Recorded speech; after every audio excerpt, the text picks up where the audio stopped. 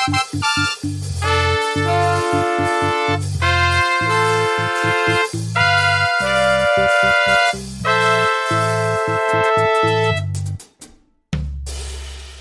there, hi there, ho there. It is Wednesday, the 7th of April 2021. This is Back from the Brink. I'm Todd Brinker. Erin will be joining us shortly as she wraps up in the radio station, and then she will be online with us here in the podcast.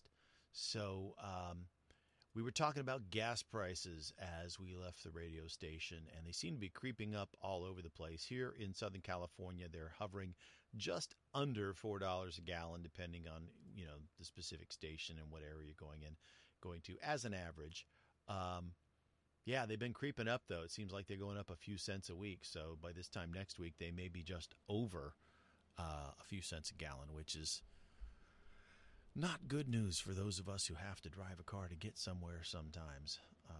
Yeah, it's kind of expensive to do that. And, it's frustrating. I haven't heard any explanations as to why they're going up other than that they're going up. You would think that with all of us, or a lot of us still working from home, that there's less people traveling in cars, and so there would be a glut of gasoline available.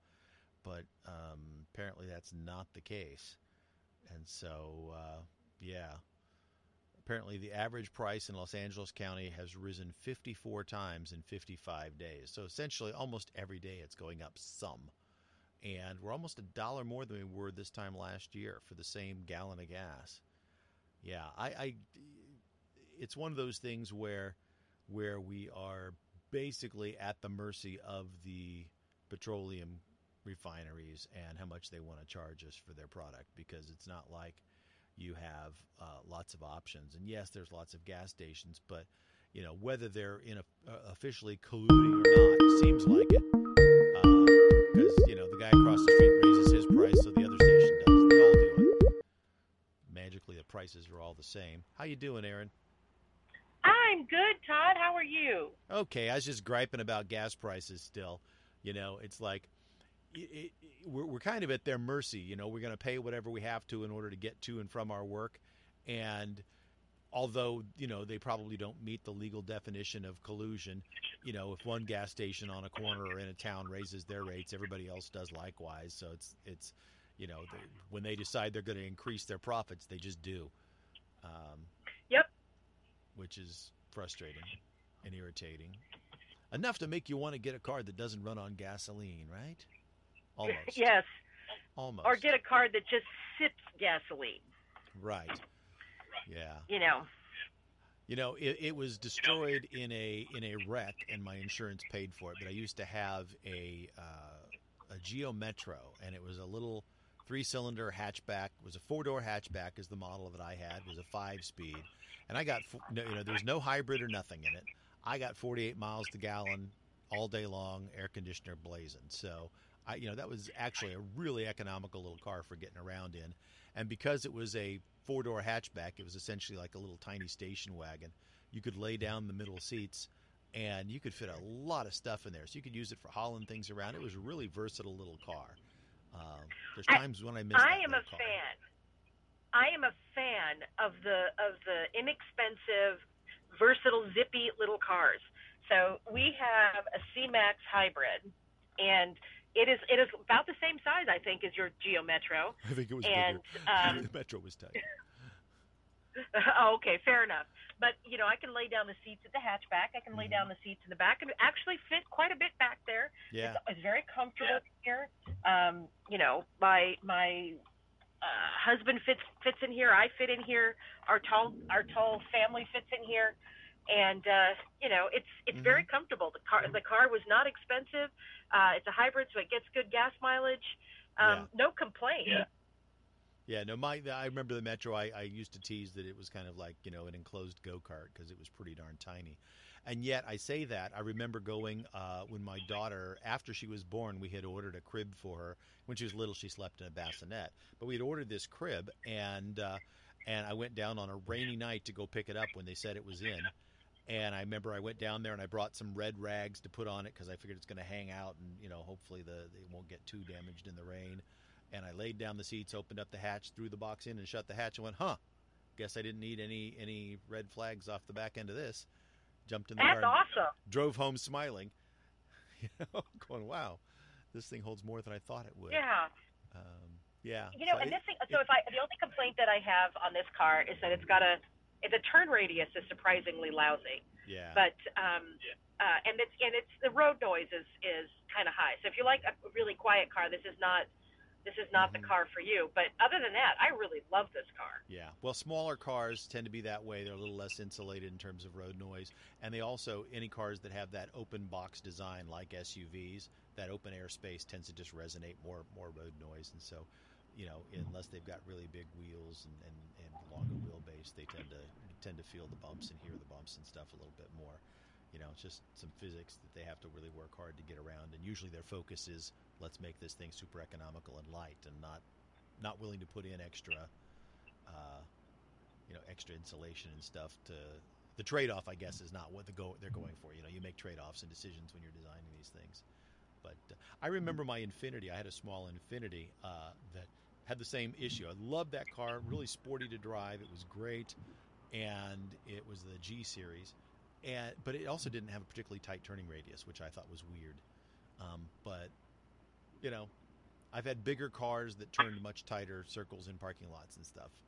In fact, a full size, not full size, but well, I guess it's considered full size, the Mazda CX-9 SUV. I remember when I got it, one of the first things I noticed was that it's like, wow, this turns a lot better than the Infiniti did, you know, and it's a much bigger vehicle. So, yes. You know, in parking lots, you appreciate that. Yeah, and that's the only time I notice it is if I am trying to pull into a parking space, and it won't let me turn it won't let me turn the way that I want to. Yeah, like sometimes you're three-point space. turning to get into spaces that you thought you could make, but then, you know, and as you learn your vehicle, you're less likely to, you know, misjudge the turns. But sometimes, you know, you think you're going to turn in there, and it's like, oh, it doesn't quite go that far. Let me take another angle at this. So, Yep. Hey, you remember that story about the New York City doorman who basically watched a woman get attacked outside the building, and he just kind of pulled the door shut and Yes. didn't do anything? He's been Yes. fired. Yeah, as the woman was getting kicked in the head and all kinds of craziness. Oh, He's good. been He's fired. been fired? Yeah. You know, it's like, dude, it's kind of your job. You're supposed to be there to not just protect the building, but, you know, what's going on the front stoop. I mean, to not take action when you're watching somebody be beaten and attacked is inhumane. And at the very least, Yes. you know, I mean, that's like being party to the activity, you know? I mean, come on, dude.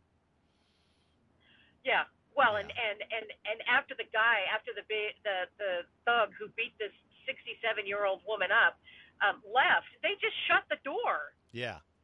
You don't see anybody pulling out their cell phone. You don't see anybody, you know, saying, "Hey, knock it off." You don't see anything. They're just like, "Okay, whatever." They shut the door. Yeah. Once the assailant You know. departed, the doorman emerged to assist the victim and flag down an NYPD vehicle. It's clear that the required emergency and safety protocols were not followed, said the president of the building. The doorman's union has said they did not get involved until the attacker walked away because they were worried that he might have a knife. They said that he's extremely distraught and shocked by the incident. Will give all of its building service employees training on anti-bias awareness and bystander intervention. Yeah, I just unbelievable. Unbelievable. This poor woman was getting kicked in the head multiple times. Well, I understand that he's worried for his safety as well, but you know, you're watching this woman get beat up in front of you. It's like just standing out there and yelling and saying, "Hey," is probably enough to get. I'm calling the cops. Go away. Yeah, I've called the police. You better run. You know, that kind of thing, just to get them off of her. I mean, you know, he did nothing. He closed the door so that that guy wouldn't come and get him. I mean, I don't know. And if I remember the video correctly, there were actually two doormen who were in the video. You could see two men on the inside of the building. And so with two men, they should have at least verbally confronted the assailant. Yeah, it says one of the workers closed the building door while she lay, so that does imply there was another one there, and one of them may have been like a building maintenance or something. But, you know, regardless of your job, you could have just been somebody who lives there. You're a human being. Do something. Yeah. Help this woman. Yeah. Oh my gosh. I Yep. don't get that thinking. And I mean, it doesn't mean like put your body between an attacker and who's being attacked. I mean, nobody says you have to get yourself beat up or hurt or possibly killed, but scream, yell, call the police and tell him that the police have been called. Throw something at the guy, whatever. But I mean, come on. Yeah. Yeah. Well, I'm glad. I hope that we follow that there's more information about the guy, the assailant, that he's been arrested and not just let go, and that they did arrest him because they knew who it was, and they knew and he had a record, and I guess he'd attacked or beaten a family member once before, so the guy has clearly got a history of this kind of thing. Yeah, but are they going to let him just go? That I don't know. Yeah, well, I mean, we'll have to follow the ensuing lawsuit that I'm sure will happen. Yep. But so we didn't get to it during the radio show, but there was a recent Supreme Court when they announced their findings, their ruling. There it is. That's what I was trying to find, the ruling. So the Supreme Court vacated a lower court ruling finding that President Trump had acted unconstitutionally by blocking people on Twitter. So they're saying that no, he didn't behave inappropriately by blocking people. The justices said that that the case was moot, and it hinged on the idea that the @Real Donald Trump account was a public forum run by the President of the United States and therefore was constitutionally prohibited from stifling free speech. So what they basically said is that that even though he's president, that he still has that he's still a citizen of the United States, and there is a presidential account, that the @Real Donald Trump is his personal account, is essentially what they said. But Justice Thomas, he agreed with the decision, but he argues that in fact Twitter's recent ban of the @Real Donald Trump account suggests that it's a platform and not it's the platform themselves and not the government officials that hold all the power. In a quote here, he says, "As Twitter made it clear, the right to cut off speech lies most powerfully in the hands of private digital platforms. The extent to which that power matters for purposes of First Amendment and to the extent to which that power could lawfully be modified raises some interesting and important questions." And he says that some digital platforms are sufficiently akin to common carriers like telephone companies. A traditional telephone company laid physical wires to create a network connecting people. Digital platforms lay information infrastructure that can be controlled in much the same way. And so he's sort of alluding to the idea that we maybe need to think of some of these legally as common carriers, and therefore very different laws apply to them. And I think that's actually a very interesting take, and we need to look at the subtleties there. But I'm glad to see somebody on the court is bringing that issue up, because I've argued for a long time that that they behave as platforms, and that we've given over a lot of that they've become a public forum at this point, and so they need to be treated differently. It's not that they're not still an independent company, but they're not these innocuous guys who are just running a website. That they are a major means of communication within our world today, and they need to be treated as such. So I would, I also I think he finished, if I remember correctly, he finished his opinion by saying that he has not that case has not made its way to the court. He hopes that it does soon. The final quote here, I'll just read it. "Today's digital platforms provide avenues for historically unprecedented amounts of speech, including speech by government actors. Also unprecedented, however, is the control of so much speech in the hand of a few private parties. We will soon have no choice but to address how our legal doctrines apply to highly concentrated, privately owned information infrastructure such as digital platforms." Yeah, which is in essence what you're saying, which is that, hey, we're going to have to address this at some point. There's got to be some legal doctrines. We've got to see which ones apply and how, because basically right now it's the Wild West, and so, Jack Dorsey gets to decide if you even have a platform. What's interesting is that there are something that people always were up in arms when, say, like the president's Twitter account gets blocked, and other people were like, it's about time. Regardless of your position, that can happen to you too. And should that be in the hands of one person? But what's even more insidious, and this is something that they started doing to Gina Carano, by the way, is what they're called shadow blocking, meaning that her account is still there. She can post what she wants, but if you don't follow her and you just type in her name and try to follow her or type in her account and find it, it doesn't show up in a search. If you go search for one of her posts because somebody told you about it, it doesn't show up in a search. So she's there, but you can't get to her. She can't expand her audience, even if there are people who are interested in following her and want to be part of her audience. They can't get there. And that's, again, a choice being made by a private entity. And that's insidious. Because you don't even know it is insidious. No, and I got to tell you, right now, Steven Crowder is suing YouTube, and it may be suing Twitter as well. Because they're suing them for fraud because YouTube doesn't produce anything. They just create the platform. They need content providers to come in and give people a reason for coming to YouTube and staying on YouTube. And what YouTube is then doing is that many of the most popular YouTube channels are conservative leaning. And so they have millions of followers who tune in every day. But that now YouTube is starting to ban and block and Well, what they do is they demonetize them. You can be there, but we're no longer allow you to run ads and make any money from it.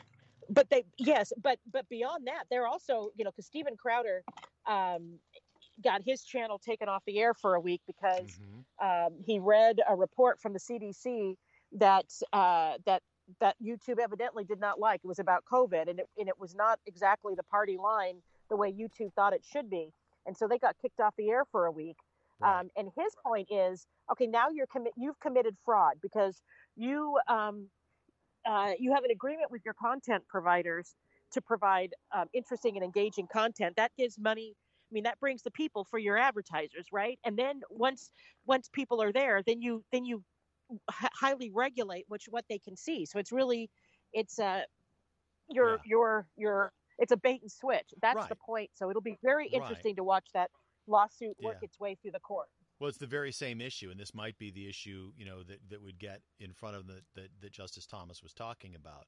Was like, okay, these platforms, one hand they want to be treated like, hey, we're just a website, no big deal, and yet they want all those protections, and yet they turn around and they very highly moderate what is going on those sites. And and if you say, hey, well, how come you can't do this or that, they go, oh, we don't have the technology to do that. But then they turn around and do it. So clearly they have the technology to moderate. There's been a lot of complaints about videos on YouTube where somebody is doing a review of music or of a movie, and Twitter will just automatically block it and say, well, you're using copyrighted material, even though there is a fair use doctrine. They apply it however they feel like, and some places get to show clips from movies and other places don't. And there doesn't seem to be any rhyme or reason as to why. And so there's been some lawsuits filed as a result of that too. And if you're going to have policies, you need to make them public and you need to stick to them and let people know what they are. It just, right now, like I said, it's the Wild West. Each of these companies does whatever they feel like, and they're imposing their ever-changing opinions and political ideologies on everybody. And that's just, they've got way too large an audience to allow that to go on unabated without some legal constraints to say, hey, you, by virtue of, the specific size of your audience or size of your user base now, are no longer just a website, but you are now a public forum. And as a result, we're now going to, treat you differently, and you have more responsibility to be that public forum that you're pretending to be.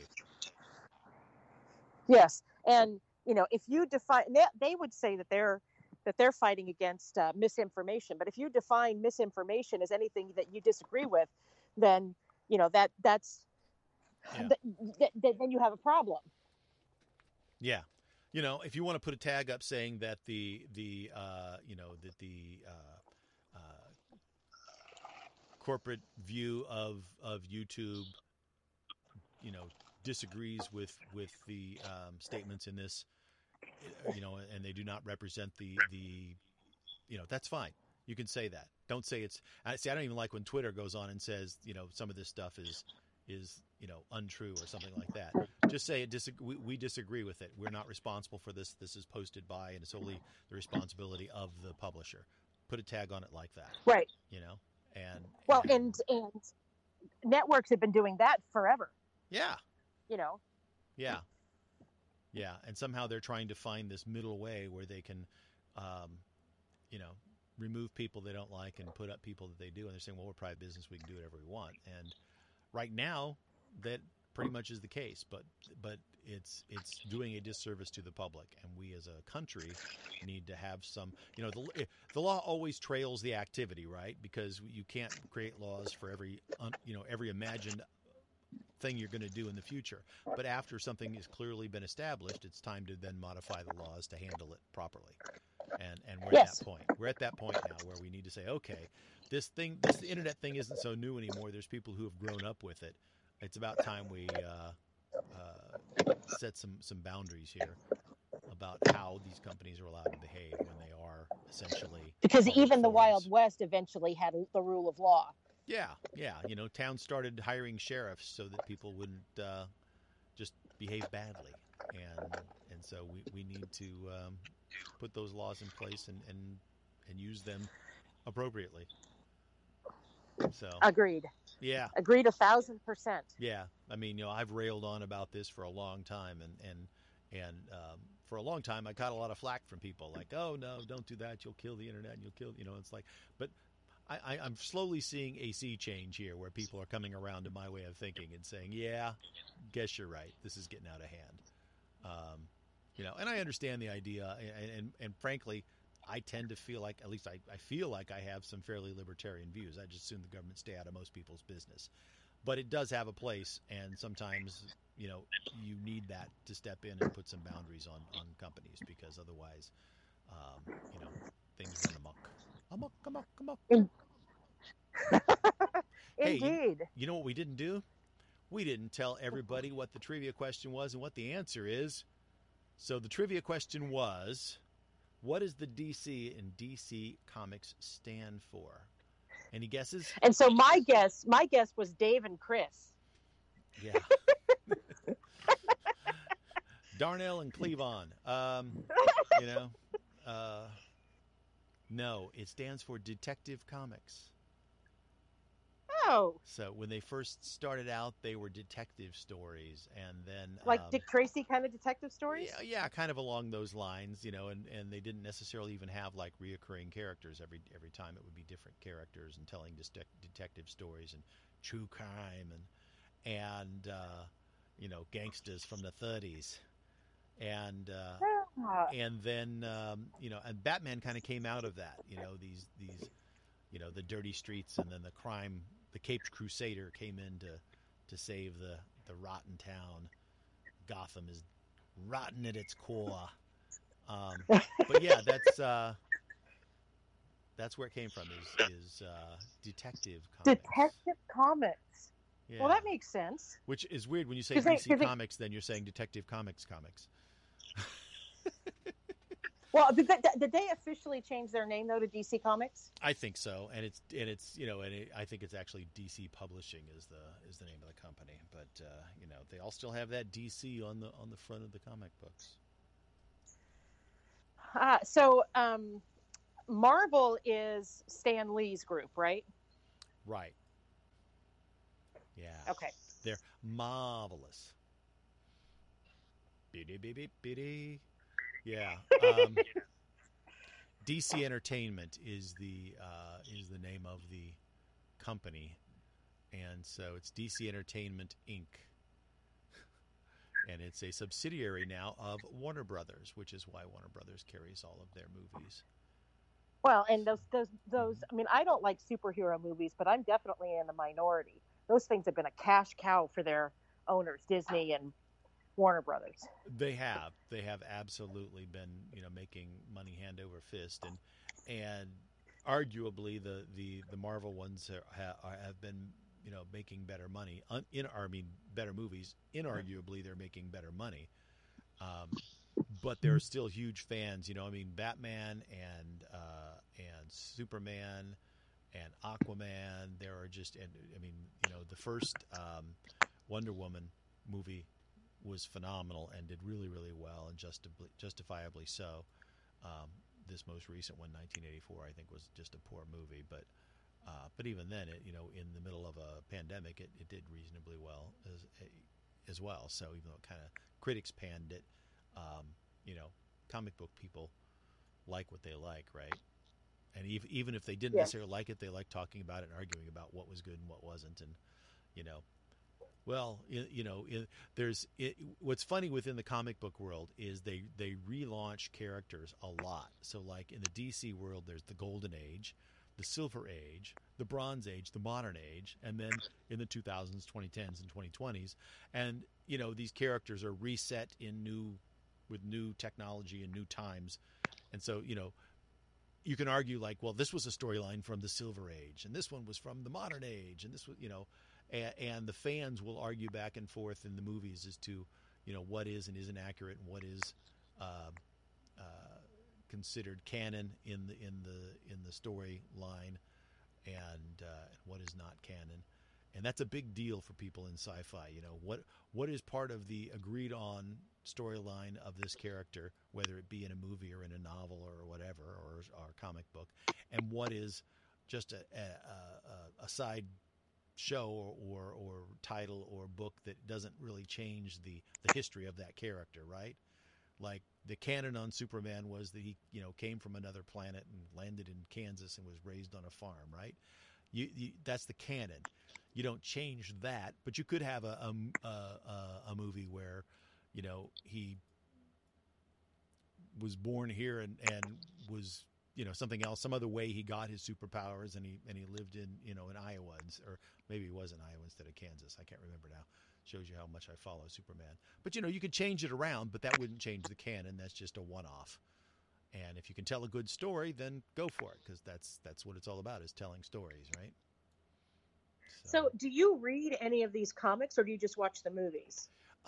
These days, I pretty much watch the movies. When I went through a phase where I read some of the comics, and there are some things that I have. What I tend to do is, rather than reading, buying individual comics, first of all, you can buy them now digitally and read them on your iPad, and they're beautifully rendered, and they update the coloring and stuff on them so that they're really well done if you like it that way. But if you like something physically in your hand, you could also buy anthologies where they brought like a whole series of books together and then they bind it as a paperback. And so I have a couple anthologies for different series that I like. But that's me. I know there are people who love the books themselves and collect them for the artwork that's there and the value of them, and then trade them and save them and sell them and things like that. To each their own. So are the storylines in the comic books, are they also in the movies, or are they different? Very often they borrow from one of the different storylines in a comic book, and then they sometimes modify it or move it again, because when you're telling a story visually in a different medium, sometimes something doesn't work quite as well as it might have in a printed format, so they modify stuff. So they're very often based on a storyline from a book, but not necessarily a word for word step for step rendition of it. So yeah. Now, I have a DC comic anthology that is totally different than those series. Are you familiar with The Watchmen? I've heard of them. I don't really know anything about them. There is a movie called The Watchmen, and there is a really, really good series. They did one season of The Watchmen on that you can watch as a movie, but and the movie was based on like the first run of the Watchmen comic books. The series was actually additional stories told off of that one. I'm hearing these clicking and smacking sounds. Is something? Are you bumping your mic or? I am not. What you're Oh, hearing is I'm at home, uh-huh. and you're hearing the shower. Tobin is taking a shower. You're hearing the water in the pipes in the house. Ah, okay. But It it's was, not really clicking. well, I was hearing it. It sounded like somebody was like bumping up against the mic every so often or something. It was like, No, I don't know what that yeah, was. That wasn't me. yeah. It just happened again. I don't know what that is. Maybe it's just a, sometimes there's, we get these little weird dynamics when we're Skyping back and forth that as things are digitized and compressed and uncompressed to go across the internet, you get some weird residual sounds and stuff every once in a while. So that's probably all it is. But It's a I, ghost, Todd. yeah, probably. That's the better way to explain it. It's magic. It's a magic. You do have a black cat, you know. I do. Yeah, he's a sweetie though. The Yeah, I was going to say the Watchmen is it's a very entertaining story and a very it's set in a different timeline or a timeline of a varied universe, and like the series, while it worked very well within the plot of the characters and the lines that were drawn by the characters previously, there's an exploration of what it means to be a superhero, and what happens when a superhero retires, and how does the world look upon these people, and what's it like to be middle aged when you're a superhero, and then further, it's set in a world where there's some difficulties with race relations. Imagine a world where that would be, and deals with that, and it does it in a really elegant way and with some interesting story telling and interesting storyline. So even if you're not necessarily a comic book movie fan, the series is I would recommend it even if you don't want to read them. The television series is really well done, and it's on HBO. So Yeah, HBO tends to do things right. yeah, yeah, they put the right people behind it. Um, Regina King is in it, Oh, along with love Don, her. Don Johnson and Jeremy Irons. Um, uh, you know, Robert Redford is president, and not playing president. It's Robert Redford has become president. Yeah. Um, it talks about the storyline talks about reparations for racial violence and white supremacist groups, and there's a lot of really interesting um, conversations around difficult things, and by putting it into this context, they're able to discuss it without, um, people becoming overly emotional about it. I think you can just tell some stories.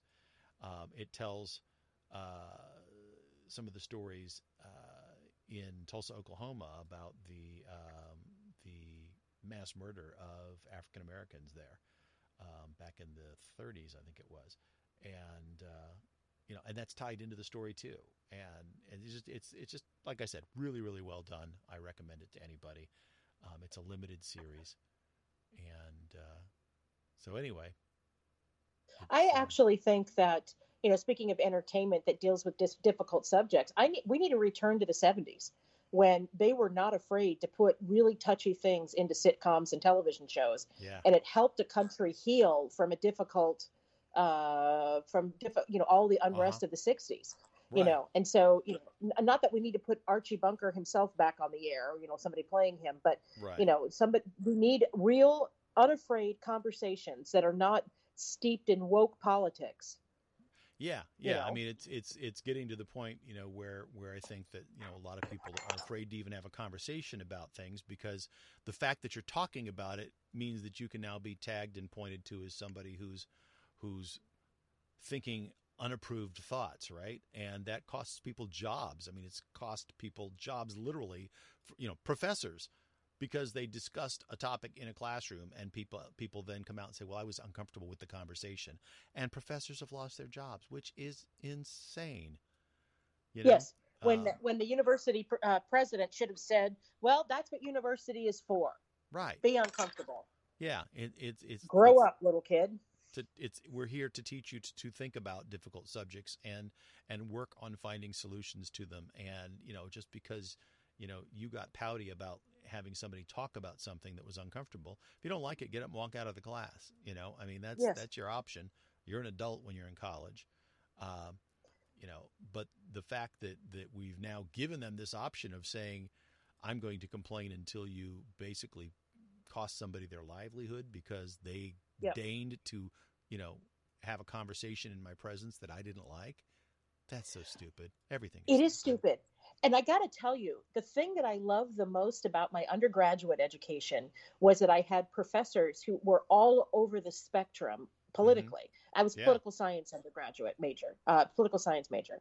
And so, and they challenged me. And if I made a point, many of them would take the opposite point just to push me to make sure that I knew what I was talking about and that I had fully thought about my position and could defend it. That's what a university is for. Right. Yeah, no, I agree. And it's like usually they were so well versed in the topics that they could defend, either point of view, and so they push their students, which is great. There's one show that they do tend to cover some of these issues and do it in just a really entertaining way, and I kudos to the people who are behind Blackish. Oh, I knew you were going to say Blackish. That's a good show. It really is. It's a great show, and and they deal with some touchy subjects, and not all of them are just race-based subjects either. I mean, they talk about that in some of their episodes, but yeah, a lot of parenting issues and family relationships. Exactly. Yeah. How do you relate to your parents and your grandparents and your children and spouses and then just it's a nice snapshot of sort of middle class America dealing with all the crap that's swirling around in the world. And the bottom line is you talk about it. That's how you deal with it. You talk with your kids and your parents and your family, and you have those conversations. And we're probably not all as funny as they are because we don't have a staff of writers to tell us how to. But they talk about it, and that's what's cool, right? And I absolutely adore Anthony Anderson and Tracy Ellis Ross are both just so fun and amazing, and just everything they've done. I can't think of a thing that I've seen either one of them in that I didn't enjoy. Even was it Kangaroo Jack? Was that yeah? Yeah. I loved that. Yeah, and he must have been probably 18 when he did that, but it was so good. Yes, so good. And Tracy Ellis Ross just in the last year was in she did a movie called The High Note, where she plays a character very similar to her mom. It's a sort of a comedy dramedy. And Dakota Johnson plays like her assistant, and you can watch it. I think it's on one of the streaming services. I'm trying to think of where you can find it, but really, really good, really good. I've probably watched it 4 or 5 times. I just love that movie. It is just a lot of fun. What's it called? It's called The High Note, and it's Dakota Johnson, Tracy Ellis Ross, and Bill Pullman and Eddie Izzard. Ice Cube is in there. He plays her manager. He does great. It's funny. It's touching. It's cute. It's lighthearted entertainment. It's not anything super deep, but it's just very well done. I really enjoy it. And like I said, I've rewatched it a few times. So I can't give anything a better endorsement than that. It came out in May of last year, so it's been out for almost a year. I've never heard of it. Oh, go hunt it down. Yeah, The High Note. Okay, I will do that. It's worth a watch if you just want something to just kind of, some light entertainment that's going to make you laugh and maybe tear up a little bit in parts. And, it's one of those movies that kind of just hits all the buttons right, and it's just well done. And by the way, she has pipes. That woman can sing. Holy wow! moly. I mean, she's Diana Ross's daughter. Yeah, imagine that she has some in vocal talent. Yeah, I mean, not only is she a great actress, but yeah, she can sing, and she does in this movie because again, she's playing a character not unlike her mom. I mean, you could tell that the source material wasn't hard for her to find, right? Obviously, she played it with a little bit more, I think, comedy in some ways, but sure, she would say that, yeah, it's kind of like my mom, but it's not, So I have to tell you, Kangaroo Jack has an 8% rating on Rotten Tomatoes. It's fun. It is a cute, it's ridiculous, like, come on, lighthearted critics, movie. get over yourself. Come on. Yeah. Oh, it's that's funny. It was cute. Come on. Audience scored it at 29%. Yeah, well, it's not Shakespeare. It's not. Yeah, I mean, come on. You know what you're getting into, right? I mean, it's not. It's yeah. It is what it is. You accept it for that. So, but it's still kind of cute. So we are out of time. Man, that went quick. It did. So yeah. So remember, DC stands for Detective Comics. And go watch The High Note. And we'll be back tomorrow. I'm Todd Brinker. I'm Erin Brinker. Have a great day, everybody. We'll see you tomorrow.